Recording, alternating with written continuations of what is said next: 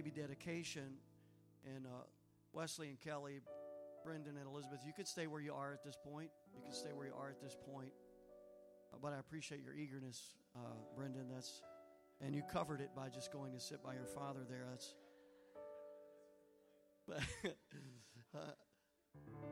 Now Valerie's getting on to me. I need to stop it. But he's my son-in-law. I could have some fun. And what about Chance's suit? What?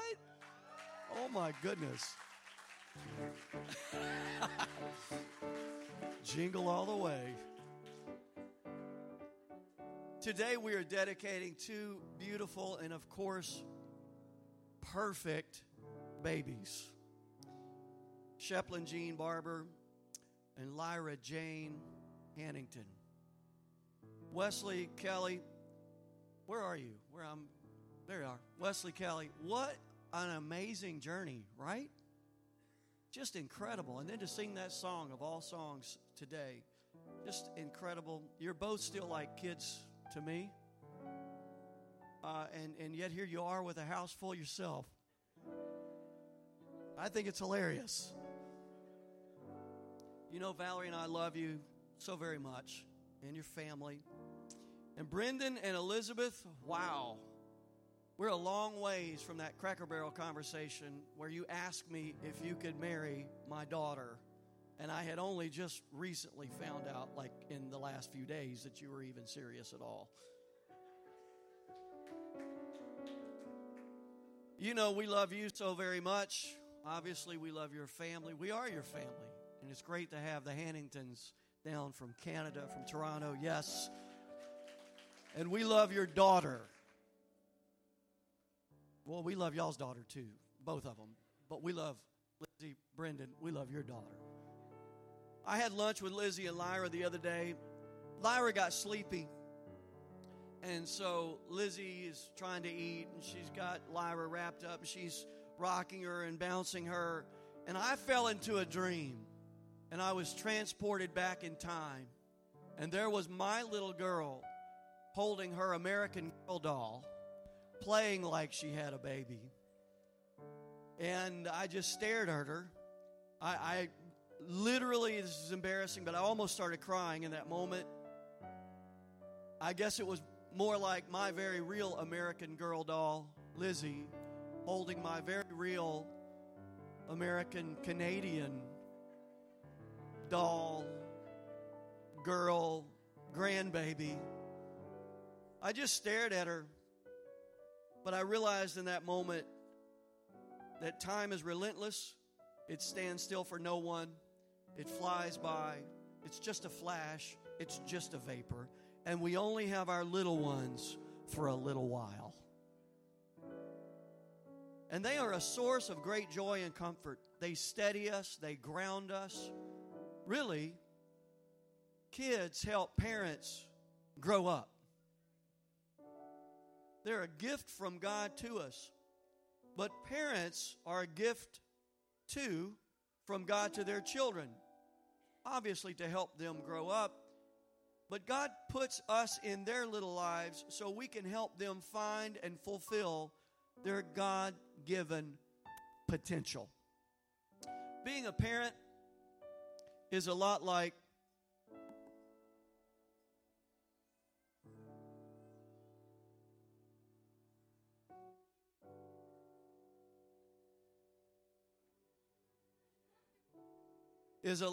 being a miner.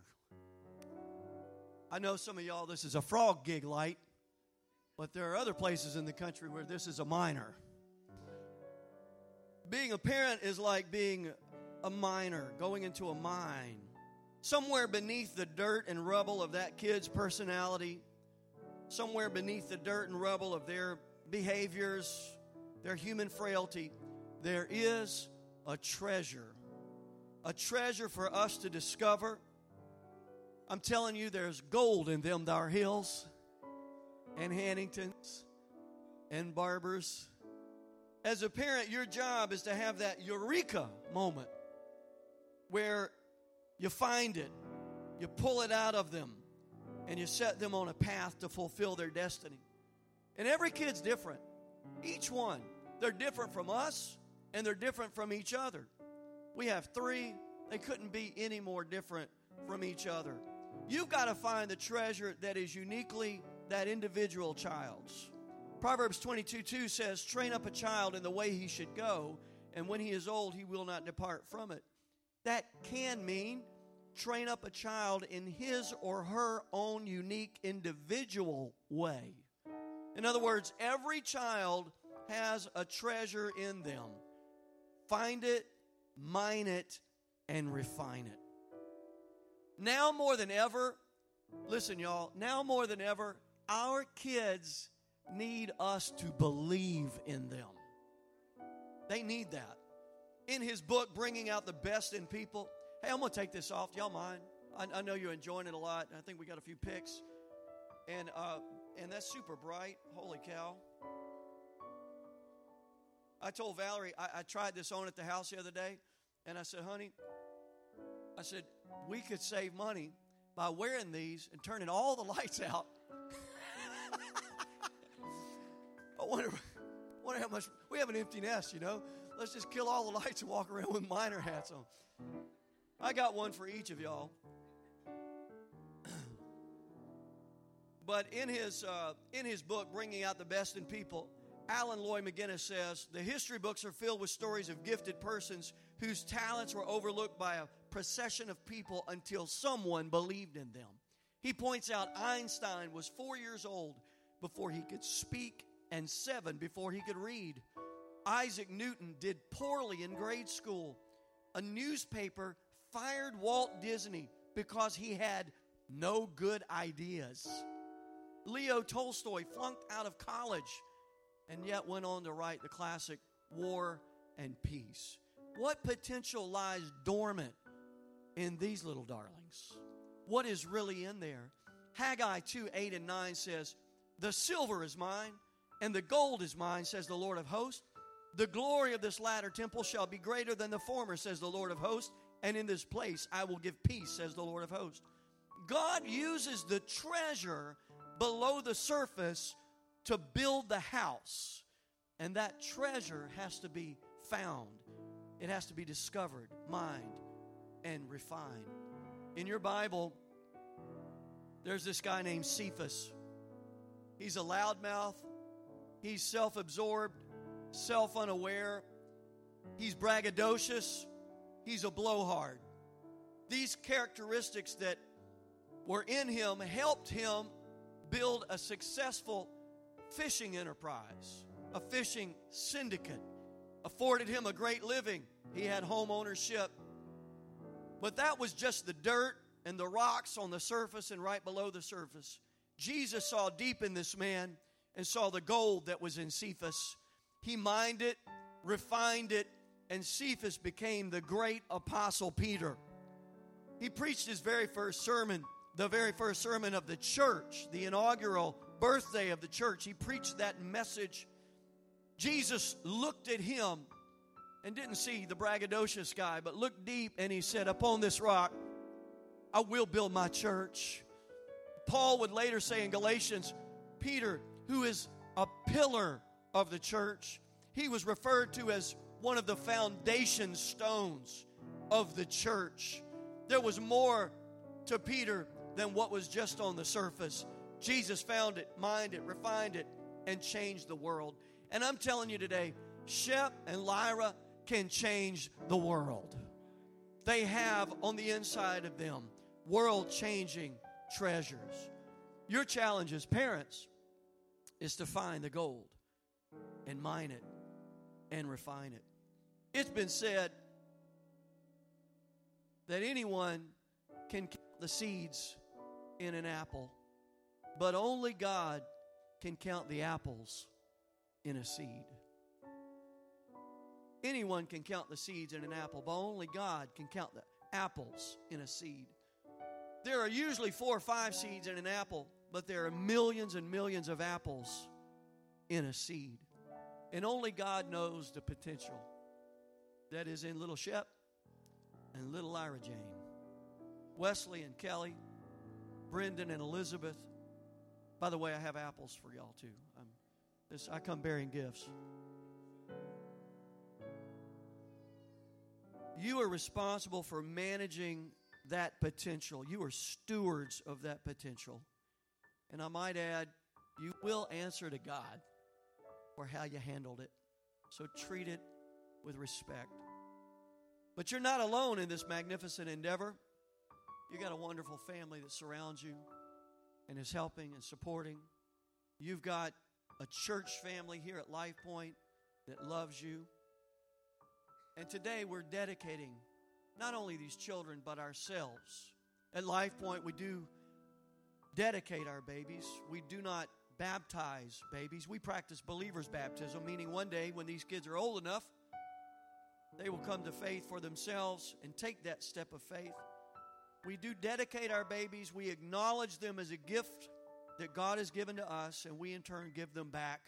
And we dedicate ourselves to raising them in the fear and admonition of the Lord. I want to ask Wesley and Kelly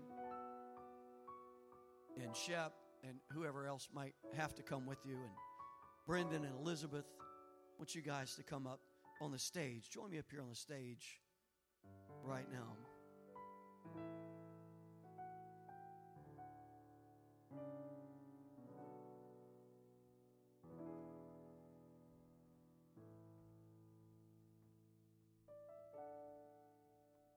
I wonder if I can flip this around. I can do anything, right? Sorry.